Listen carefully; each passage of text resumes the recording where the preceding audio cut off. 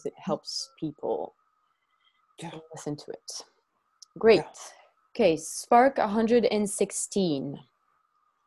The distinction is competing with others comes from not respecting yourself. The notes. Perhaps you know what it's like when someone behaves in a way that conflicts with the way you must behave. Their offensive behaviors triggers all four, I would say all five. Now we've discovered there's a fifth body, all five of your bodies to react. Have you noticed? For example, in your physical body, your organs pumping adrenaline and hormones into your brain, nervous system, and muscles. You have the feeling of being aggressive or hysterical, depressed, or isolated. In your intellectual body, your mind speaking harsh voices to them or to others, criticizing and judging their behavior. So well justified that the word actually come out of your mouth. In your emotional body, your heart cramps up and disconnect the flow of compassion and love for them. In your energetic body, let's say, this was written a long time ago, we've discovered new things. Your energetic body, so cuts off the respect and generosity and acceptance for them. Your caring for them stops, at least in this particular moment. And in your archetypal body, it's also a cut of letting what your archetypal lineage or your bright principles would have for them as a service for them, and you cut this flow, and then you cut the flow of empowering them or giving them possibility or clarity or love, whichever your bright principles are. But these reactions are your box, which is your survival strategy, the comfort zone, your personality. This is other words for box.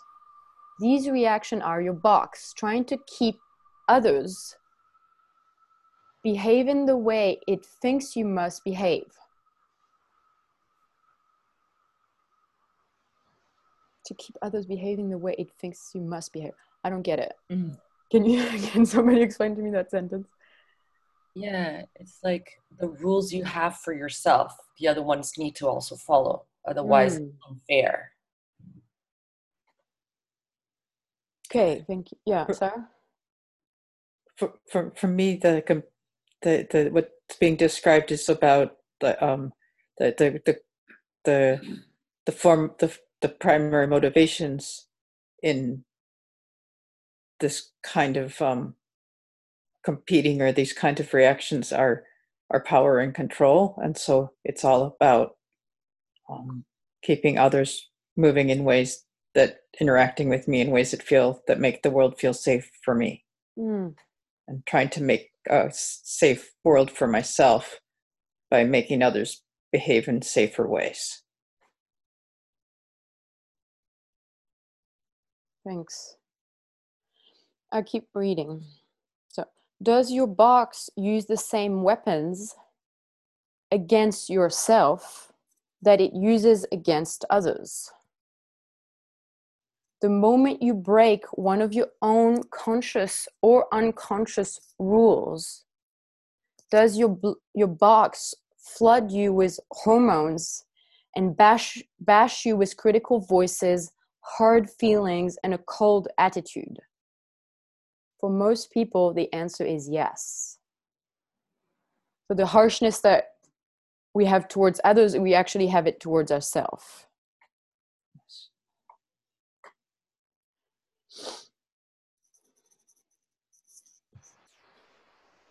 Does anybody, what are the voices that you have? What are the critical voices or those feelings? How does it work for you?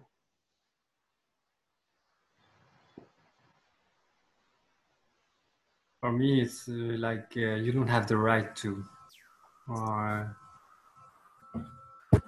yeah. So both against others and then also towards yourself. You have the same sentence. Yeah. Mm. Okay. Vera? For me, this describes very accurately. It's this one of my main box strategy is being a good girl, and so that would be like following the rules. And so these particularly like the voices and the emotions of like they are breaking the rules and feeling like an extraordinary amount of anger more than the little thing that they're doing is very familiar. It's really very familiar. It really works like that, and the self-judgment and then kind of goes into like, oh my god, I am judging them for this, so it can even spiral in even more. How many people have this? So that would be emotional anger. Have the emotional anger as the first reaction, like the no, or they're doing it wrong. Okay. In this kind of there's like a word that people use. It's like shock. Like it's this emotional anger that is also mixed with a little bit of fear to see other people can do it and I haven't done it, something like this. Dimitra? I don't understand anything, but You're doing great. You're doing great. I don't know. Yeah. I don't understand what are you talking about, but okay. I'll try to follow. Let me try it. The way the spark is written is also very counterintuitive for my box. So that's why I'm asking.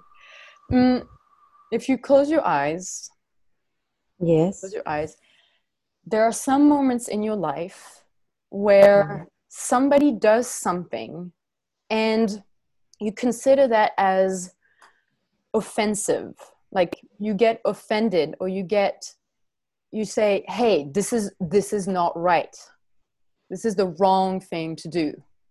But he does that to me, not to. It doesn't have to be you in particular. It can be in a space, or you see it in the street, or maybe in a politician, or Okay. You know what I'm talking about. Yes. Okay, what happens in you? Yes, I my anger is rise up, and I take. I speak up. The last years, I speak up. What do you say? It depends. This week we were on the bus, and it was a refugee woman with a baby, and it was another Greek woman, and she said something to her and her child, and I interfere, and some other people interfere, but after I left the bus, I understand that I shouldn't do that. I shouldn't be so aggressive, because probably the refugee woman, it was we were around here, 3 people, and yelling to the other woman, and then I start thinking about the woman, probably the refugee woman, maybe she just wanted to disappear. She was not happy that the 3 people were taking action for her. She was just I had the feeling that the sensation that she just wanted to feel disappear. So she would just take the baby, put it inside, and it would be better for her to. Then anyway, yeah. So I do. Yes, no, I don't know what to say. I just I don't know. Some people when you want to. No. I sometimes. You cannot you react to a situation. Dimitra, would you use I instead of you? Okay, when I react to a situation, and then I'm thinking that I did it for me or I did it for her in the end. And how okay, but I want I want to do it for her. because I want, in my bright principle, I want to change this world. I want this world changed. You know, I will fight for it. I have decided, but I have to find the way to do it without, you know, protect the others or shout for the others, but to you know, not, but with a boundary. What I think the word you're looking for is without rescuing. Without. This is part of the. Yes. Have you heard about the dynamic called low drama? Do you know what yes, low of drama course. is? I know. So we have if you're the rescuer, then the refugee woman is a victim, and you relate to her as a victim instead of empowering her. So then if you, as you say, if you move from a place of, well, I can, you know, I'm better, or I'm superior, or I can do it and she cannot, then actually you're doing it for you. Yes. It's part of your survival strategy to, you were offended and then you try to rescue the person. But you could have the same gesture coming, but creating high drama. And I think this is a really valuable question, to the question you had. Am I doing it for me, or am I doing it to empower her, or to create a different context or a different culture, or and the line, it's like walking on a razor's edge. It's walking on a razor's edge. The line is very, very fine. So you could fall on either side kind of at each interaction. So to keep this question, what is my purpose? Where does my move come from? I think this is really one of the most like evolutionary or awareness creating question that we can carry with us. Yeah.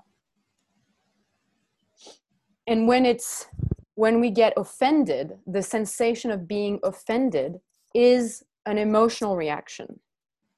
And it seems to me that it would be a mix of emotional anger and fear and sadness. Does that make sense to everybody? So being offended is this emotional reaction, and an emotional hook, like when we call it being hooked. When we're offended, we get hooked. And then we move into the survival mode. It has to be a particular way. It has to be different from this. It has to be like this. Yeah, and that tightness, that is an indication of, okay, we just moved into survival. Yes. And it creates exactly what the spark was writing in the physical body, intellectual, emotional, energetic, and archetypal body. That's the symptoms, like the hints that we are in that state. Can I add something? Yeah. I also feel that it is related to shame, the feeling of the thinking of you don't have the right is related to social conformity, and you have to be. Gabriel, can I just give you a hint? It helps me to connect, like relate to what you're saying, and relate to you speaking in very general terms, like it relates. Yes. So Yeah. would you say for me, or in my own experience? Sure. Yeah. Sure. Thank you. Yes. What I feel in this kind of situation, for me, is more related to shame. It's like I don't have the right, so why the other person has the right also? And shame triggers anger for me. What is the shame about? What is the shame about? I think it's, I don't know how to describe it. Sorry, there is a noise. I hope you don't hear it. But, a little bit, but they're cutting down trees. No, they're cutting grass or something like that. Okay. Lawnmower. It works. pretty good sound to describe the shame for me. Whatever. No, it's So Gabriel, this might help you. yes. Shame is a mixed emotion. Yeah. So if you just close your eyes and check out of anger, sadness, fear, and joy. Anger, sadness, fear, and joy. Which are the mixed ones?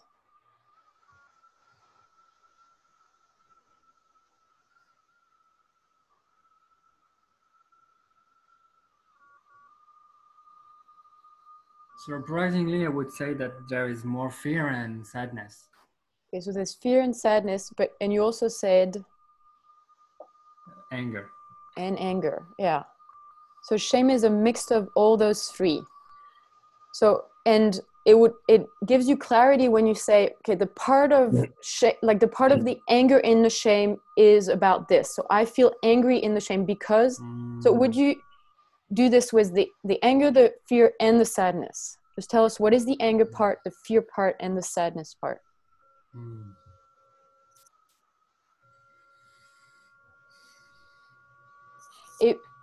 When you look up like this, Gabriel, you'll start looking in your mind. Yes, and I'm going to give you a big hint. Your feelings are not in your mind. So that's why Sure. it helps to close your eyes and even kind of more look into your heart. Yeah. And there will be this sensation of anger and the sensation of fear and sadness. And you say, I feel angry because, and let the anger speak. Or the fear, or whatever, which one is the biggest right now?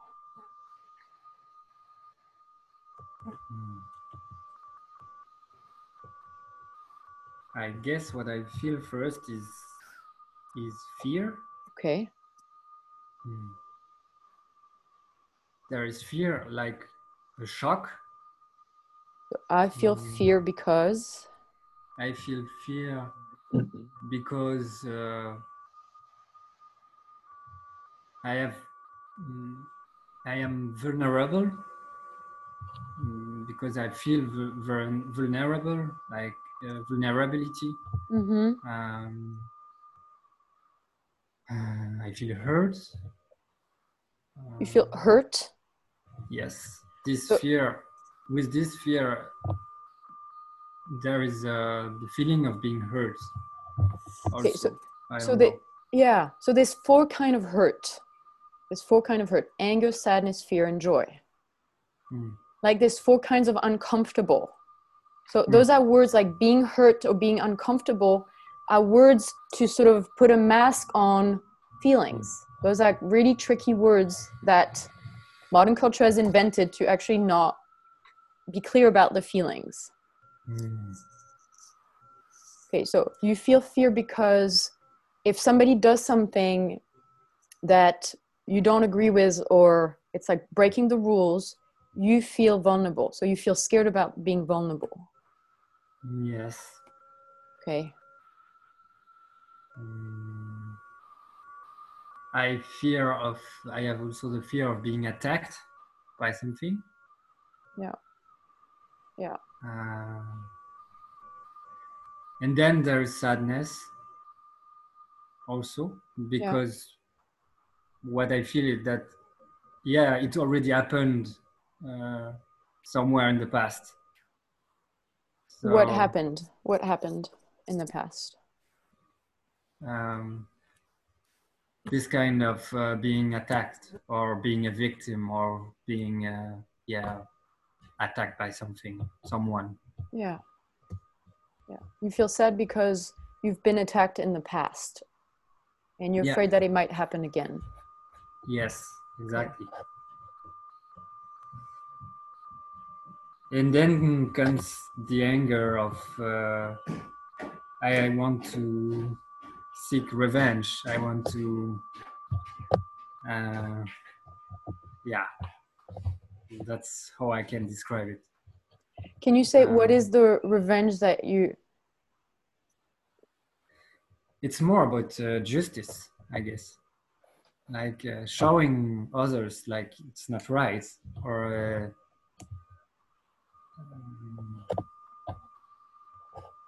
yeah, something like that. Trying to bring back an equilibrium like that, something. So the anger is about making people wrong. You're trying to prove them that they were wrong. Mm-hmm. Yeah, kind of. Okay. Okay. Thank you. So there are those mixed emotions like shame and guilt. Those are big ones, especially in countries where the church was very present. That major manipulative emotions to control people. You feel shame about something, you feel guilt about something, or jealousy, or revenge, or resentment. There's a really long list of mixed emotion. When those come up, one of your practices could be, okay, I feel shame. Okay, what is the anger part? What is the fear part? What is the sadness? And then you get clarity. Get clarity. And each of them those are emotion, they're emotional. Like you said, Gabriel, it happened in the past and I'm afraid it will happen again. It tells you that that's an emotional fear. And that's a gateway for an emotional healing process. It tells you that you have this fear that runs in your system that is not coming from the present. It comes from the past. So it's just an indicator of saying, okay, this is an emotional healing process. Just like for Dimitra in the beginning, the fear of being stupid, like the fear is linked with the story, I feel stupid. Okay, that probably comes from school. That's an emotion that probably comes from school. And that's a gateway for an emotional healing process. So your feelings and emotion, your emotional body has so much intelligence about your life, about what is your next step, about what you can do. Either I take action, that's using the feelings, or using emotion, I can go through an emotional healing process and my life will be different. My shape will be different and I will interact with the world in a different way after I heal. So this being offended are actually really keys. They're golden keys about how your box is built. It tells you how your box is built. Okay, this is a rule. That's what it's saying. There's a rule right there. And okay, where does the rule come from? Does it come from church? Does it come from the government? Does it come from my parents? Does it come from school? Or did I make it up? Did I totally made it up? So rules are not bad and they're not wrong. Most of them keeps you out of the present and it keeps you out of connection, because when the rule is broken, the survival thing kicks in. It kicks in. So it's telling you, okay, why don't we check that out? Where does this rule come from? And this, I mean, just doing that creates a different culture. Because, like, for example, we're doing with Vera, we are part of, and other trainers, we're part of this conflict transformation summit. And there's about 2,500 people in this summit, and people are really like invested in being like, okay, how can we do this differently? Instead of having this, which is modern culture, I'm right, you're wrong. And, you know, my party is better than your party. That's politics. And my religion is better than your religion. And in my country is better than your country. And my cooking is better than your cooking. Whatever the thing, you know, my football team is better than your football team. The whole modern culture is partly rooted in competition. I have more money than you. And if I have a better salary than you, then I'm a better person. I'm high on the social status ladder, whatever. Okay, all of that is competition. And, you know, people that I would call edge workers, like us, like working and moving to the edge of the culture, trying to create something different because modern culture doesn't work for us. Okay, we still have a box and we still have a gremlin. And that box and gremlin will have its own rules. And we think, oh, those other people are competing. Those other people are fighting against each other.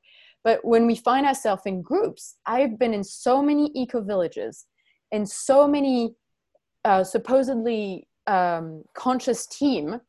And the main thing is, I'm right, you're wrong. That's been the main theme. And for me, it's like mind-blowing that we can call ourselves edge workers when we keep doing that. Yes. Because it's the same game. It's the competing game. So it is such a revolution to be able to be aware of this tightness and the anger that comes of, this is wrong. Or they're breaking the rule, or they're not allowed to do this. And it can be like big things, like Bill Gates, try to vaccinate everybody or whatever it can be. But it can be also very, very small things in our team saying, she said this, and it's not allowed to say it like this. And to notice that and be, okay, I have a rule, and it keeps me out of connection. Okay. And you can put it on the table saying, okay, I feel emotional anger right now. I feel offended, which is partly emotional anger, because you said this and you broke one of my rules. Thank you for mirroring. Like, thank you for showing, thank you for being my ally in my evolutionary journey. And would somebody hold space for this process for me to figure out where this rule comes from and be able to maybe make a new decision about it? And then, so what it looks like to me is next culture is mostly about having a meta conversation. Yes. That is a meta conversation. We're having a conversation about how the conversation goes. So most people are hooked into the linear conversation. This is my idea and this is your idea, and who's going to win it, and am I going to be loud enough so people can hear me? That's mostly what's happening. The loudest person gets to win. And it's this win-lose game. And next culture is, how's it going? How can we have a better conversation? And then the other kind of conversation, like the idea or the decision, takes care of it. What I notice is that it takes care of itself. The meta conversation makes that the more like first conversation just takes care of itself. And then it's about connection and negotiation and relationship instead of ideas and opinions and thoughts and only decision, which is more of a linear. Yeah, it's a linear way of relating. Just recently, sorry. Yeah. No, go ahead. I had this picture. I was seeing a film of Spike Lee, and there was a minefield there. And I now see that in my past, when I grew up, I was unconsciously digging mines for myself. Don't go there. And my inner landscape, more or less, consists out of a lot of mines which I dug, which means when I step there, I'm gonna explode. So, and what I now try in my inner picture, I deactivate these mines, because or also when other people go there and I'm not aware, I will judge them and I say they are right to be blown up there. So it helps me to understand the rules that I set inside myself and for others, to see them as mines. Don't go there. This is lethal. This is forbidden. This is not good. Cool. Do you have an example of one of the mines that you've recently you find out, or? One of the minefields would be, especially with politicians, I like to put them on minefields, like hypocrisy, for example. This is one of my favorite. I would judge one of our favorite Austrian politicians to be manipulative, hypocritical, and so on. So this is my automatic reaction, and I would be very harsh on it and condemn it. So vice versa, I can look for myself, in what way am I judging myself to be hypocritical and not true and to be manipulative. Sarah, is that related to this, or is it a different thing?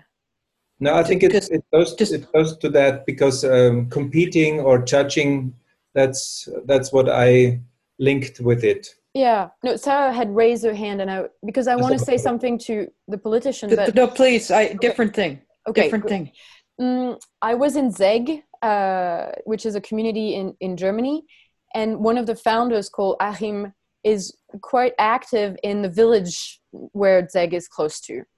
And there's those kind of neo-Nazi fascist political party that was going really big, and then there's the Green Party, which Achim is trying to support. And he told us this amazing story that he went there and he could feel this like fight, and I'm right, you're wrong. And he walked from the Green Party like barrier to the other like main neo-Nazi and say, like, how is it going for you? Like, how is it inside of you that this is important to you, that what you're fighting for is important? Like, I really want to know. And then they both kind of left the rally and sat at a cafe and spoke. And then at the end of the conversation, the neo-Nazi guy went to the Green Party and started to collaborate, like a conversation, like a collaborative conversation. Wow. And just the story was just like amazing, that how one person who can have this meta conversation, and also probably maybe had a mind, like a taboo there.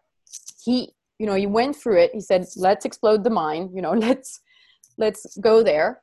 And that's the result. So I really like your image, Josephina. I'll put it as an experiment about where are the minefield? Where did you set up the mines? Yeah. Cool. Thank you. Sarah.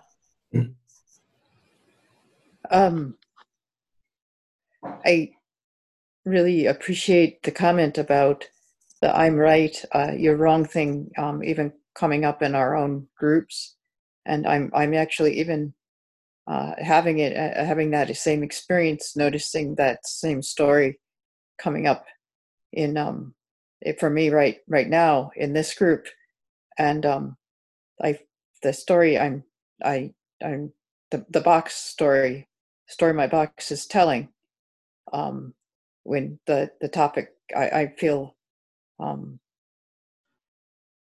anger is the first emotion. I feel anger because when this is so, I feel so silly in so many ways, but these are my rules. Is when the topic came up, I had felt excitement and joy about, like, I had something to say or share, and then I had to had to. That's an interesting word. My box is telling me that I had that you all made me sit with my joy and not be able to express it for so long, the thing that I wanted to share. And so then I had these uncomfortable feelings, and that I had to sit with for so long. And the rule of my box is that that you're bad and wrong for making me sit with these uncomfortable feelings. And so then what I do is make it your fault, and in my box, or my box, whoever is there, makes it your fault. And then I also have fear, that if I act on this box and express this anger, then I'm going to say things that or you're all going to that then you all kick me out of the group for saying them, and sadness about this, like, deep longing to connect and somehow have whatever experience and feelings are coming up in me reflected back by all of you.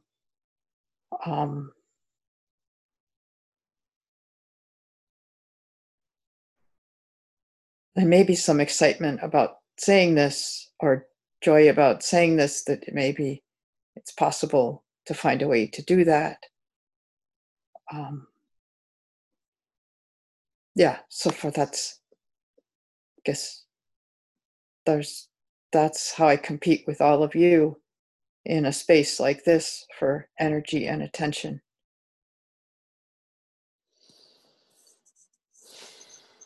Thank you. Thank you. I was going to add, Vera, would you be able to repeat back some of what Sarah said? Yeah, it's Sarah, you have fear that by saying what is really going on and experiencing what is really going on, that somehow it's not accepted and that you're going to be kicked out of the group, and it's not allowed that you take that space, and that you in anger that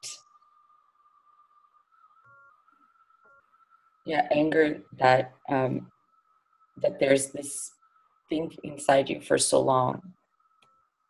And you also feel joy because you are able to right now say this that you are saying, that you are daring to do that, and that it's being heard, and that you are occupying this space, you're taking this space to do that.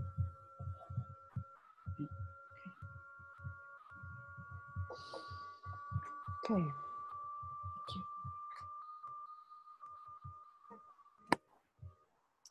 I'm going to keep reading the notes. Managing yourself using the same mechanism you use to manage others reveals a principle. How you treat others mirrors how you treat yourself. And that could also apply to the way people treat you. That's the way they treat themselves. And I think that's a big hint for a lot of interaction. So let us apply this principle to a very common game being played in modern culture.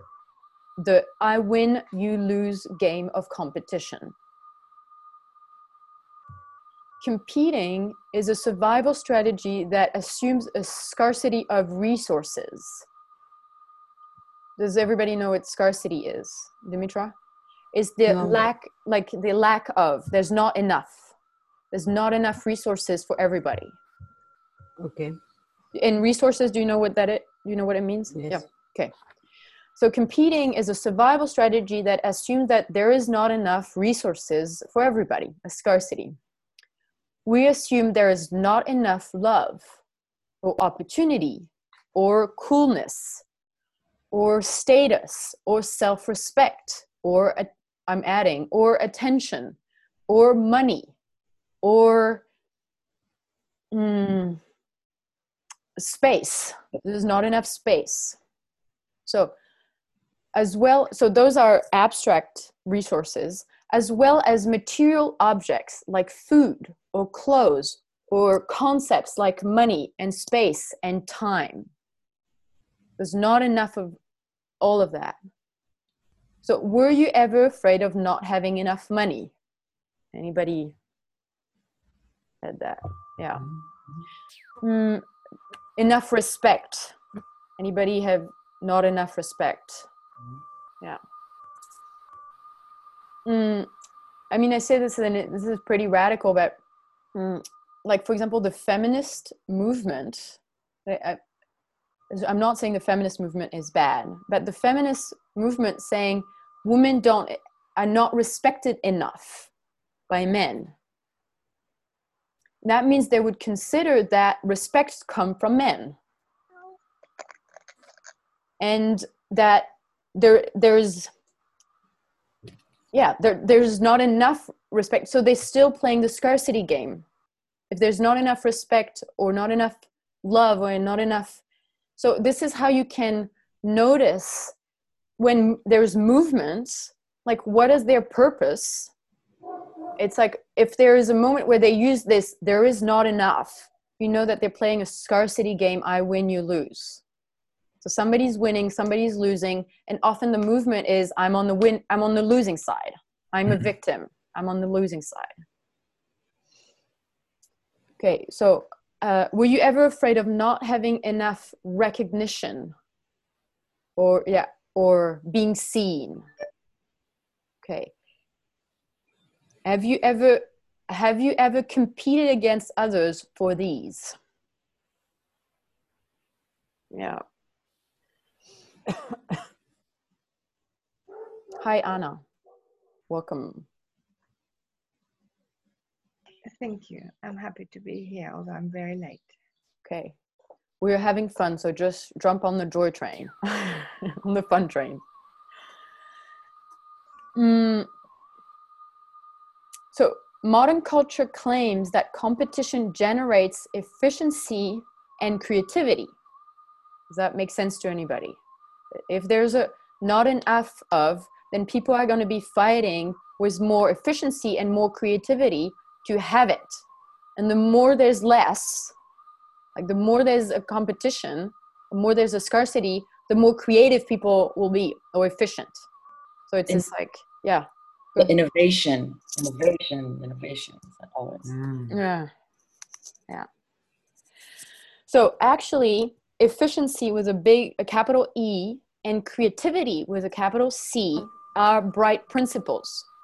So we make a distinction between efficiency and creativity with a small e and c as concepts, compared to efficiency and creativity with capitals that are bright principles, which are forces of nature. So efficiency and creativity are bright principles that bring their own benefits when called into your workspace. So this says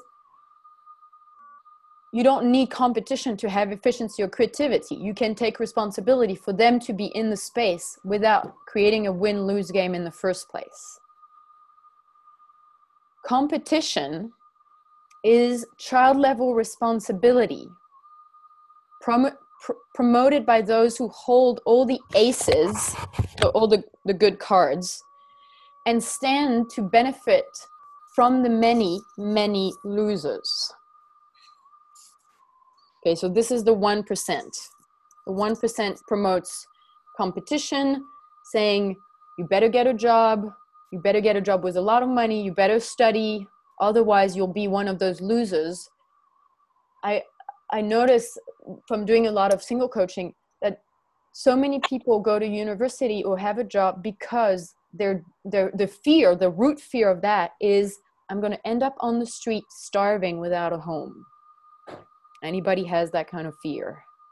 This is what will happen to me if I don't, follow the competing path.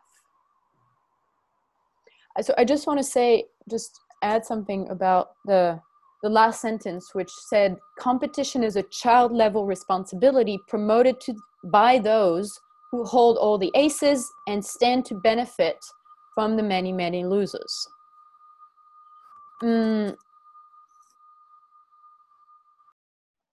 Gabriel, I just muted you because there's sort of a feedback that makes a background sound. Okay, so just if you want to speak, just unmute yourself. Okay.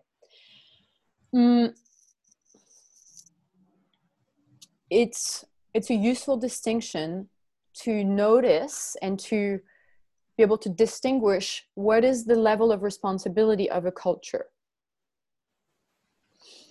And so we have this map that shows the number of people on the planet and their level of responsibility in relation to the culture that they're sourced, like the culture that they live in. And the question you can ask is, when a child makes a mess, who cleans it up? Who cleans up a child's mess? Anna, you should know this answer. Yes, me.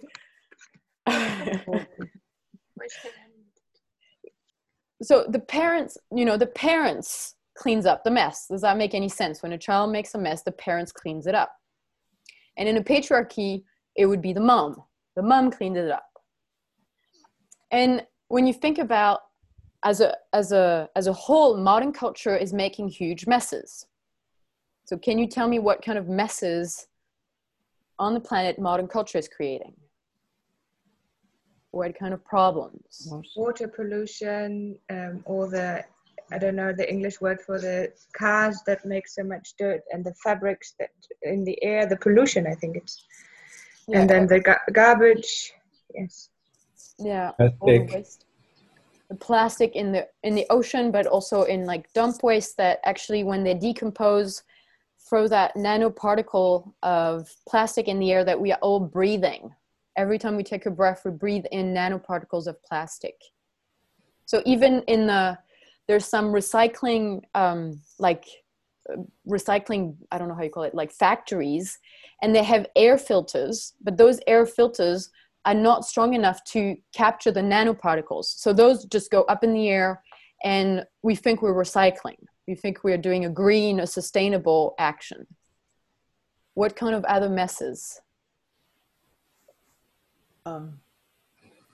Poverty, so economic deprivation, but also a deprivation in the sense of social, sense of people feeling like, because I have to compete, or not have to, but because we end up competing for worth. Some of a lot of us, I feel worthless. I feel if I lose that competition with you, I feel worthless. Or I like not valued, and that and a lot of that, at least the research on that shows that ends up creating things like the lack of feeling valued, lack of feeling connected, the lack of feeling like I have a stake in the social system, ends up creating things like what we call mental illness, what we call addiction, what we call crime. And so that's a mess, that the competing, that some people having, some of us having lots of worth and others of us having none of it, the social pollution we're creating is entire classes of others. Yeah. Yeah, those are huge messes. I mean, the refugee crisis, I'm putting that quote unquote crisis, is also a huge mess. Wars, depleted uranium, nuclear waste, any kind of nuclear power, that now half of Japan is eating radioactive food, and they don't have a choice to eat anything else because the whole water system of North Japan is polluted by Fukushima. So I would encourage anybody to not eat any algae and nori sheets and sushis, like anything that comes from Japan has radioactivity that your body cannot get rid of. So I want you guys to live long. So this is an offer that I'm making.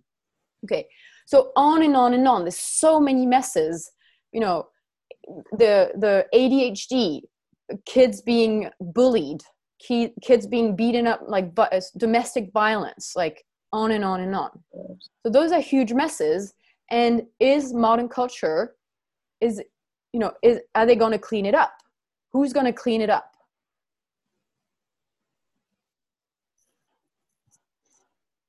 Society. So the responsibility is on the communities and on the state level. So profit is going with the company, and the responsibility to clean it up is to the general.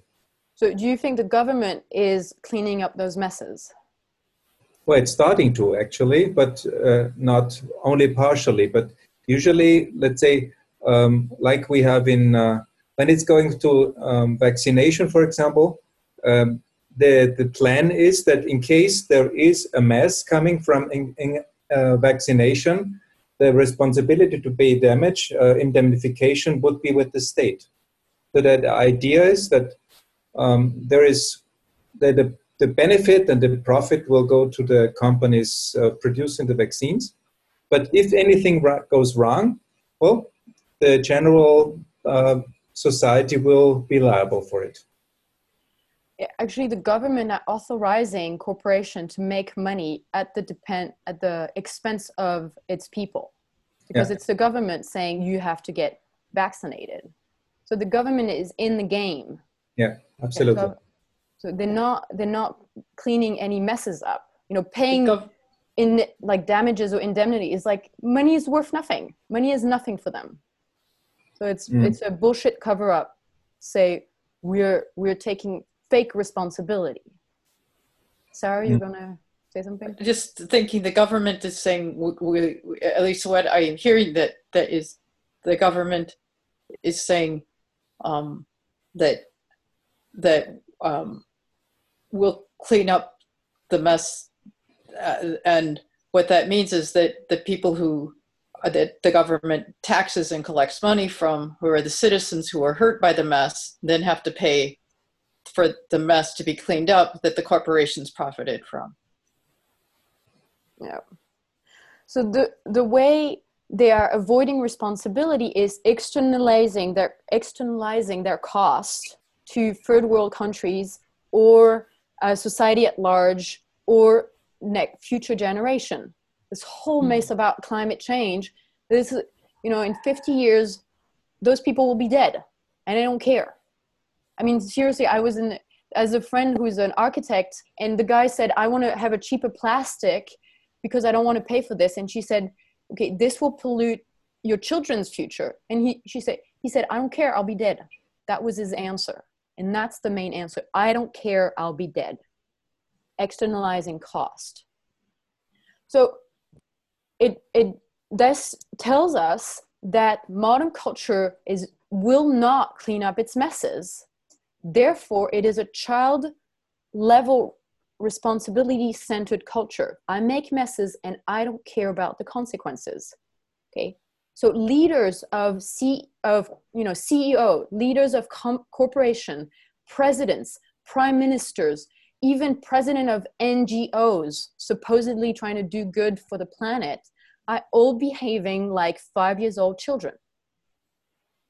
Everybody in modern culture is behaving like a child. I make messes and I don't care. And this is and that creates this, and it's part of the competition and scarcity and I win, you lose game. There are next culture that are being created centered on higher level responsibility. After child is adult level responsibility, which says it's a fair level responsibility. I make a mess, I clean it up. I make a mess, I clean it up. That's adult level responsibility. Then there's high level responsibility. And then there's even radical responsibility. When a culture is centered on radical responsibility, it says there's a mess. It doesn't matter who made it. I clean it up. Because it's my planet. Because it's my trees. Because it's my rivers. And it's my ocean. And it's my house. It's my house. It's my air. It's my future. It is not somebody else's future. It's my future, even if I'll be dead.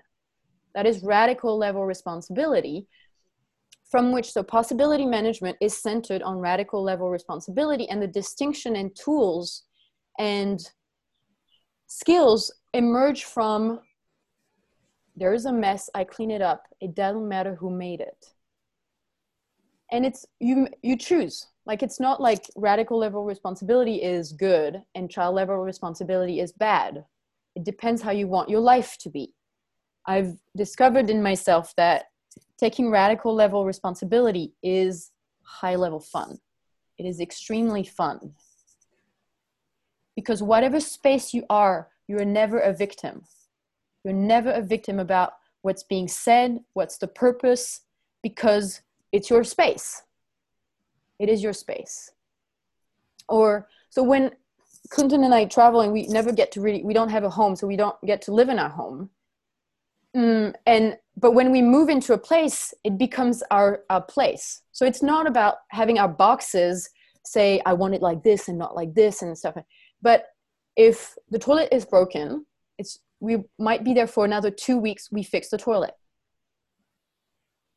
There's not enough olive oil for the whole community, I buy the olive oil. This is my community, this is my kitchen.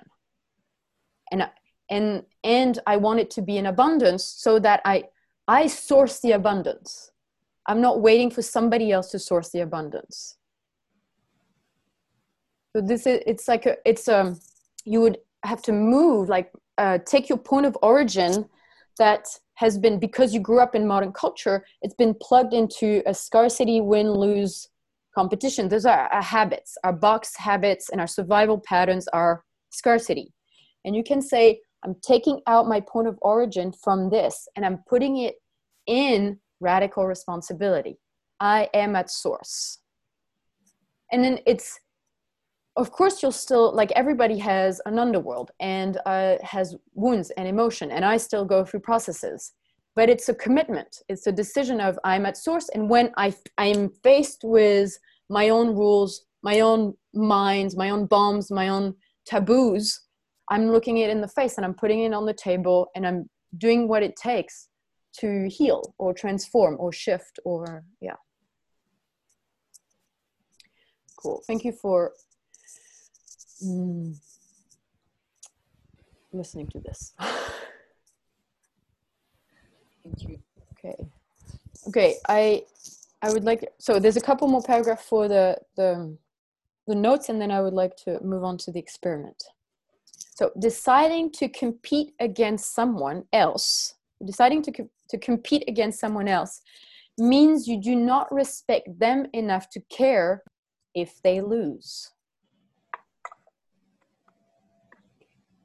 I'm going to say that again. Deciding to compete against someone else means you do not respect them enough to care if they lose. Not respecting someone else mirrors not respecting yourself enough to care if you lose or not. If you respect yourself, you would change the game and respect others enough to collaborate with them to create ways to care for each other. What a cool game. What a cool game. And there's so many, really, I surprised myself to discover there's so many ways and elegant ways and really technology to create those games moment to moment. And they're really worth practicing. They're worth practicing. Okay, Anna, do you want to say anything? It would be great to hear your voice.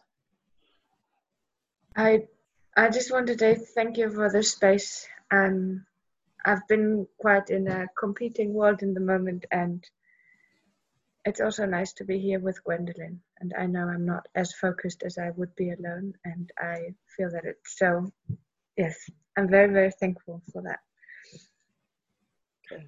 And I am very much into the competing game, which makes me, yeah, interesting to just hear that right now. Would you give us like one example that you've been competing recently, where you've been competing in your life?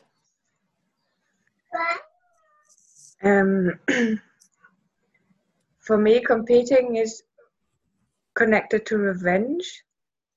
Like, because I haven't had a father who was a space holder, he's so busy with himself. And now he's visiting me, and part of me says, okay, he can't do it. And part of me, my child ego state goes like, okay, but then now I know how to do it, and I'm not going to do it. And like yesterday, he even told me, I said, I don't want to eat after, like I eat supper and then I'm finished. And then he said to someone else, yeah, but Anna can make a different, Ausnahme, Exception. What? Exception. Like to another person. And I got so gremlin mean to him and said, who shouldn't eat something is you because you're so big. And it's like, yeah. So this is, for me, this is all part of the competing game, because it's kind of, I feel smacked, I smack you back, which is I win, you lose. So, yeah. Thanks. Everybody has their own circumstances, but I was saying that in the Rage Club last night, that starting this path of initiation, when you started, and it becomes intense, I recommend to not visit your parents for 2 years, to not be around them, because there's so much emotion that comes up and heal, and then you see your gremlin, and our parents and our family, this is where we get the most hooked. This is the most difficult. So it's like the ultimate taste to be able to go and visit your parents and not be hooked. That's the ultimate taste that you've become enlightened. So yeah, it can be, I'm still in this process of, I need to get my own space and my own center and my own culture, and then I can be around people. I can be around my parents and be okay where they are.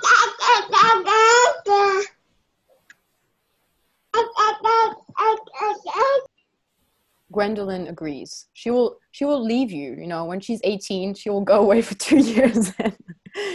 Yeah. So the parents have to go through their own initiation. Okay. Yeah. Thank you, Anna. Okay. Let's see. I'm going to start reading the experiment and see how it goes, and see if we can create like an experiment that we can do right now together. So human beings are naturally collaborative and non-adversarial.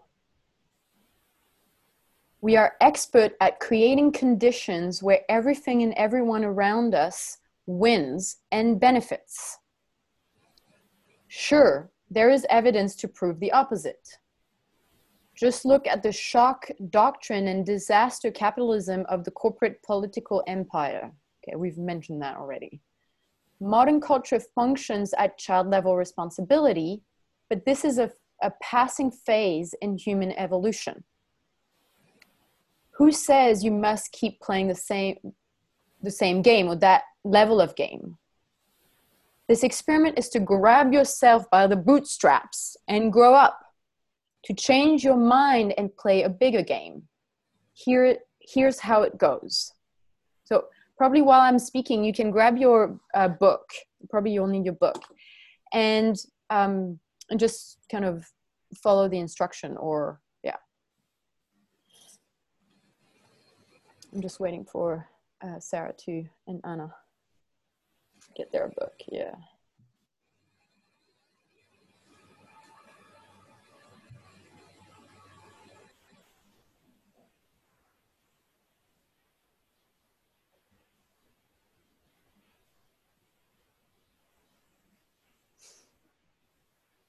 Okay, this is how it goes. Make a new decision. So either I can make a few proposals, but either you write it as like on a blank page saying, this is my new decision. When I make big decision, I even put it on the first page of my notebook. When I make really new big decision, I just write it there. So every time I open it, I can read it. So make a new decision. Right now, make the decision to radically respect yourself. So the first step is write it. So write it in your beep book.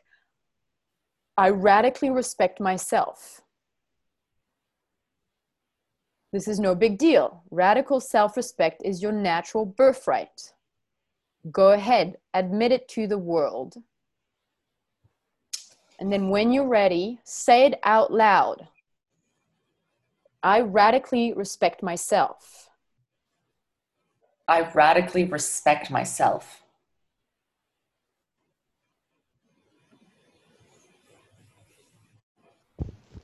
I radically respect myself.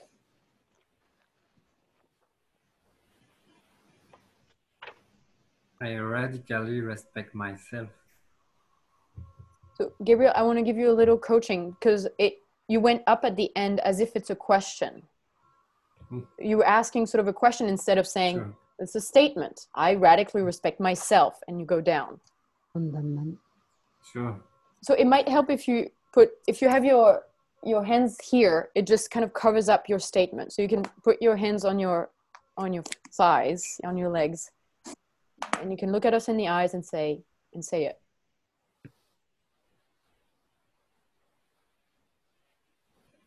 I radically respect myself. Thank you.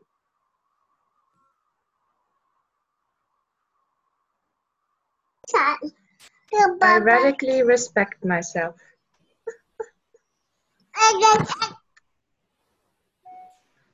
I radically respect myself.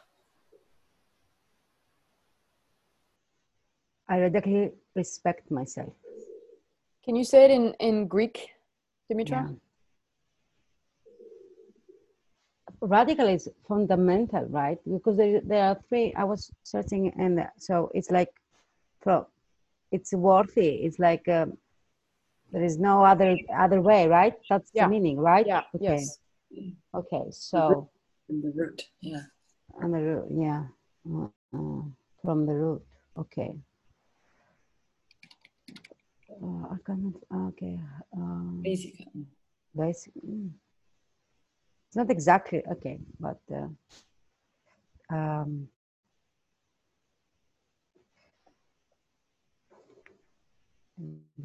so.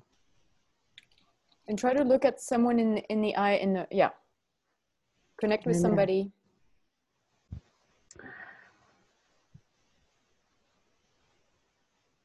Από τη βάση σέβομαι τον εαυτό μου. Thank you. Thank you. Gabriel, do you want to say it in French?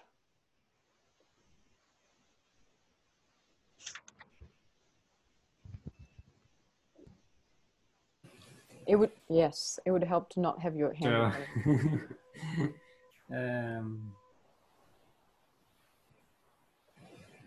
Je me respecte profondément et complètement. Merci.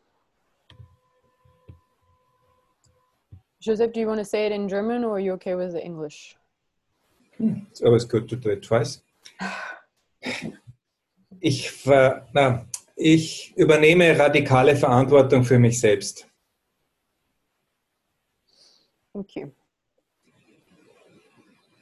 I want to say it in I actually was saying something, sorry.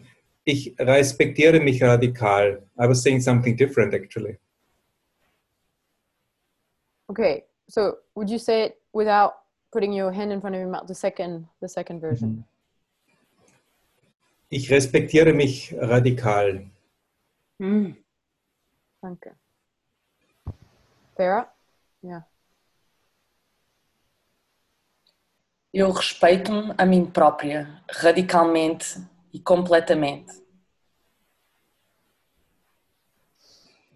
Thank you. I know you're dealing with Gwendolyn right now, so I'm going to leave you to that. Okay. If do you want to say it in German or? Okay. Okay. Okay. Now. Can I say it again too? Yes. Okay. So. Ριζικά σέβομαι τον εαυτό μου. Ευχαριστώ. Εγώ ευχαριστώ. Okay, now mount a competition detector on your left shoulder. So you can sort of click your clicker and make up an energetic competition detector. Okay, and then you have it in your hand, or you click it straight on your shoulder, as you wish, straight on your left shoulder, yeah. And it's, okay, it is a yellow light that goes bung, bung, bung, bung, bung, anytime you disrespect someone enough to compete with them. The instant your alarm goes off, replace your fear of scarcity or your competitive jealousy by making a proposal for creative collaboration. Okay, so that's the experiment. That's the practice. When it's going to go bing, bing, bing, bing. Okay, you're going to feel it when you do it, and you're going to feel it when other people do it with you. It doesn't matter who started it. Your experiment is bing, bing, bing. Replace your fear of scarcity and competitive jealousy by making a proposal for creative collaboration. Do not try to change someone's competitive behavior towards you. The experiment is to respect yourself enough to propose collaborations, to team up and take care of each other. The point is to make proposals. This is a big new skill. Making proposals, which might be accepted, which might be refused. You don't know. You're making an offer. And if it's refused, it's like, what I usually do is if I make a proposal and there's a no, I open 3 doors. I do 3 different kind of proposal. I say it in different ways. And when I make the 3rd proposal, I say, I've been making 2 proposals for collaboration. I'm going to make 1 more. And if you say no, then I'm going to close the door and I'm going to leave. And I leave. So I also tell them what I'm doing. And that is so then they can be aware of what's going on in them, and they can have a real choice. Okay, am I really going to say no? Or, okay, maybe I can change my mind. And can they go back to one of the first, like the first or the second proposal then after knowing that this is the last? Well, what I do is often is either I modify a little bit, if there's a first proposal and there's a no, either I modify it a little bit for the second, but most often is I just say it in a different way. Yeah, so it's not so much about making too many different proposals, it's just saying it in a way that, okay, the first way didn't land, how can I say it in a way that it makes sense to them? Yeah. So you can propose big or small collaborations, long or short, okay? It's not, you don't have to make proposals that you're going to be committed for your lifetime each time, okay? This is too much, it's like too big. And then you get commitment with 50 or 100 people that you cannot keep. So you can make a proposal for collaboration 5 minutes. Proposal could be, you didn't really hear what I said. Would you be willing to, I would want to repeat what I said, and would you repeat back so I feel heard? Okay, that would be a 3-minute collaboration. Would you just be quiet while I speak, be in silence, and then you just repeat back? And then I'll do the same for you. And we can go back and forth like that. Okay, that's a short collaboration.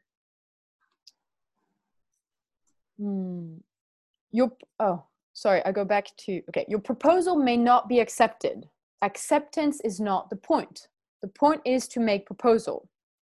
On the other hand, you may be surprised by how many of your proposal are welcomed and embraced by other people. This is called having an unfair conversation. You have more clarity because you've been in this spark and you've done other work. You have usually, a lot of people who are in this space, you hold more clarity than the other person in the conversation. Your awareness makes you responsible. Responsibility is awareness in action. So because you're aware about the competition, the competing, because of the alarm, beam, beam, beam, it is your job to make the proposal. And because they cannot think of it, like they're hooked, they're in their survival, they're in their tightness, and you can make a vacuum saying, hey, instead of being over there in your little box, come and play with me here. And so you might be surprised about how many people are waiting for that. They cannot make it, but they're waiting for it. So you can propose big or small collaboration, long or short collaboration. For example, while standing in line at the post office, you can speak to the person in front of you and offer to hold their place if they would like to shop around the store a bit. Instead of, I know it myself, how many people, when you're at the line in the post office or at the cashier, all of a sudden there's somebody who makes a little move and there's this like, hey, this is my spot. How many people have that or have had that sensation? So, this is how fast our like, I was here first. Like, I've been shopping, I'm in a hurry, I have other shit to do. Whatever the story we tell ourselves.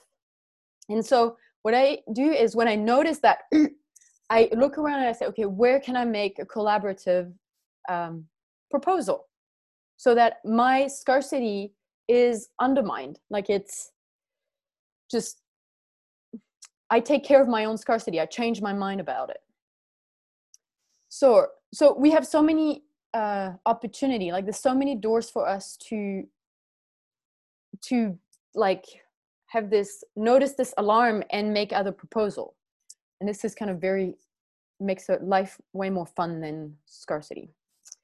Okay, or at your next office meeting, you could propose, maybe most of you don't have an office, like you don't have a corporate job, but it could be a team meeting, a possibility team, a family meeting.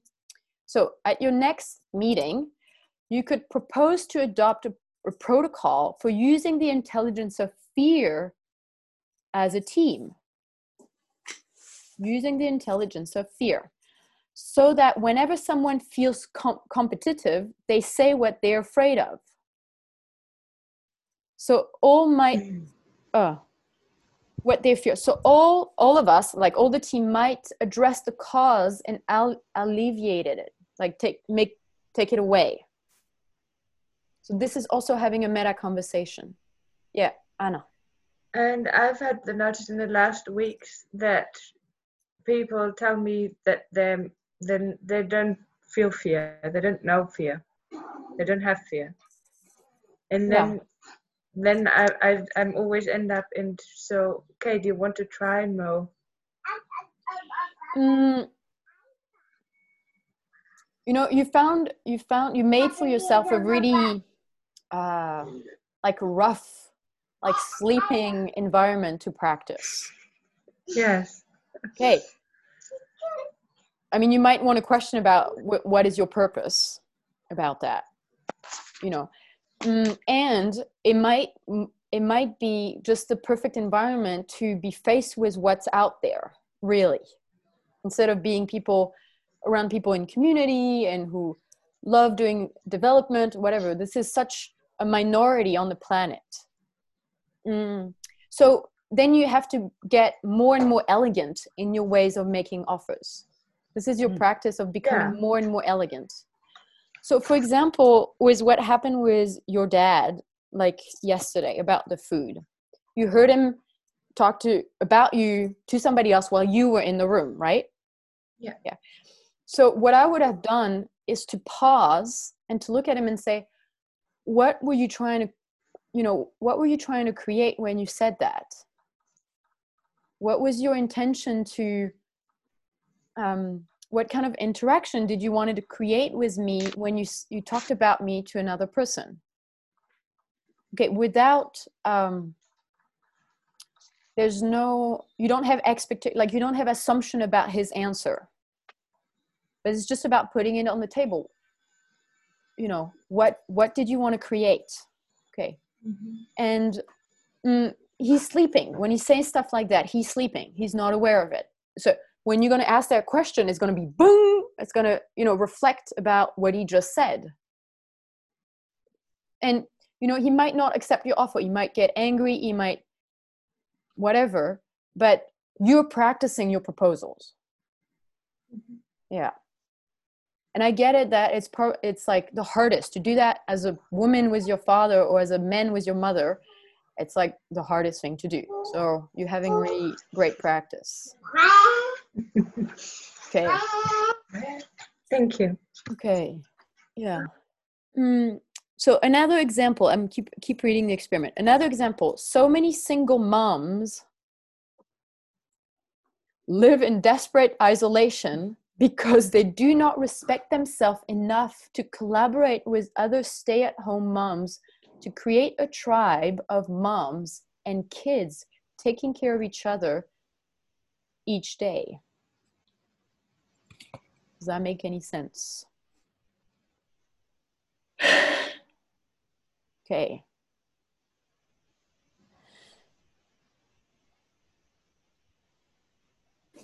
I don't know what to say else. Yeah. I mean,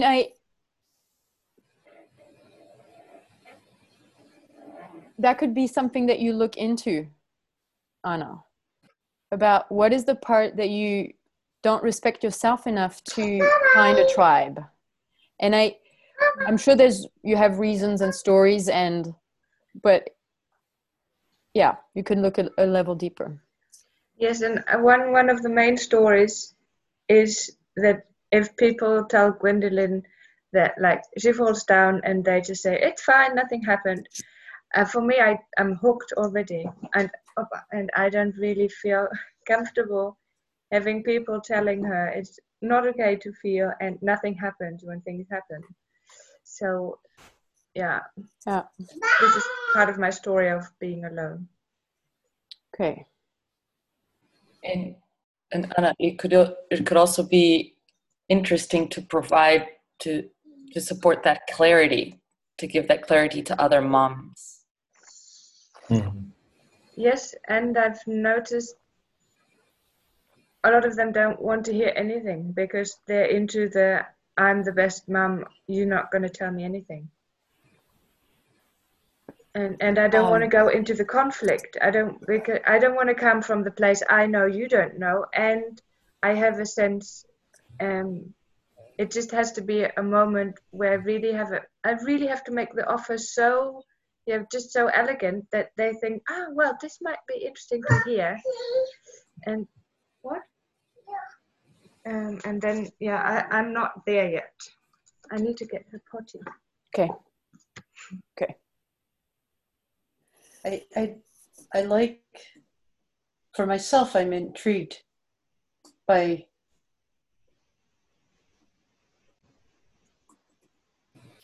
finding a way to put, like, the fears, like Anna just mentioned.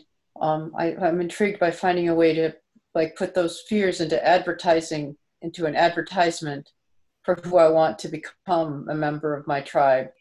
So instead of, like, sort of feeling like I have to coerce people who are around me into higher consciousness, to kind of advertise for who's interested in building a tribe around these values.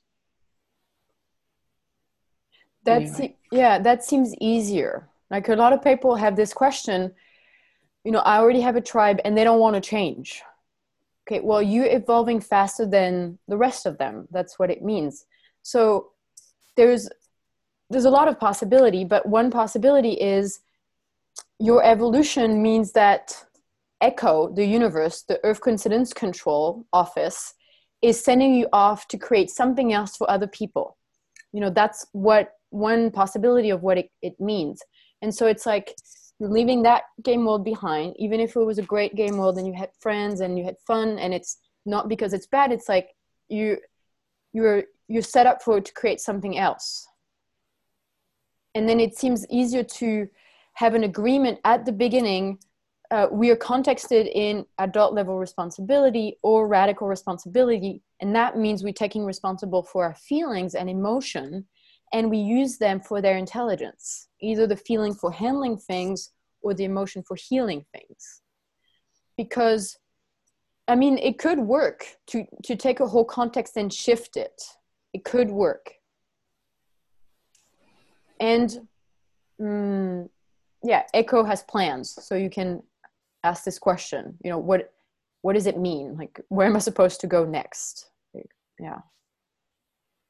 And what as an offer is, if you make this offer for your team to say, let's use the intelligence of fear, go first and you demonstrate. I feel fear about this because you do it 5 times. I feel fear about this, also that thing, because, and that thing, and that thing. Okay, so the first meeting, you're the one who goes first into the fear. And maybe the second meeting also. And then maybe the third, somebody else, hey, I have the same fear as you. What can we do about it? So that's also about having this unfair conversation, is you go first. Yeah. I want to just finish this one more paragraph, and it's Clinton writing a story about himself. So, while writing my last book, I was stuck.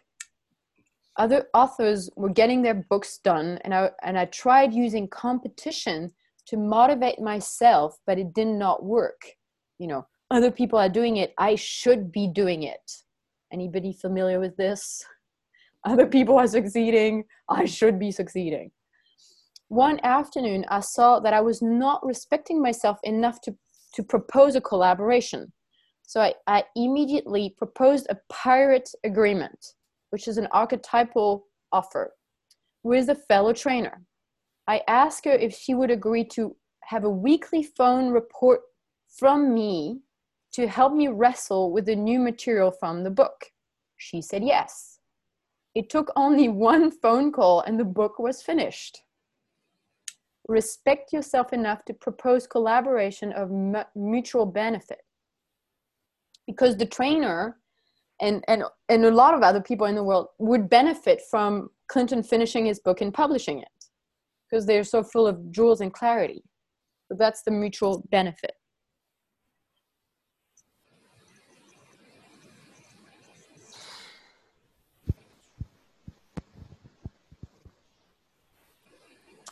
I have a proposal for an experiment that we could do in pairs for the last 10 minutes. It's to check in ourselves where we are stuck in creating something, probably because we're competing. We're stuck in creating, or we don't have collaboration because we don't respect ourselves to propose the collaboration. And so to check that in ourselves, to reveal that part, and to ask the other person, okay, what kind of proposal could I make? Please give me ideas of collaborative proposal that I could make. So instead of being in scarcity, I will be in abundance of possibilities. Yeah?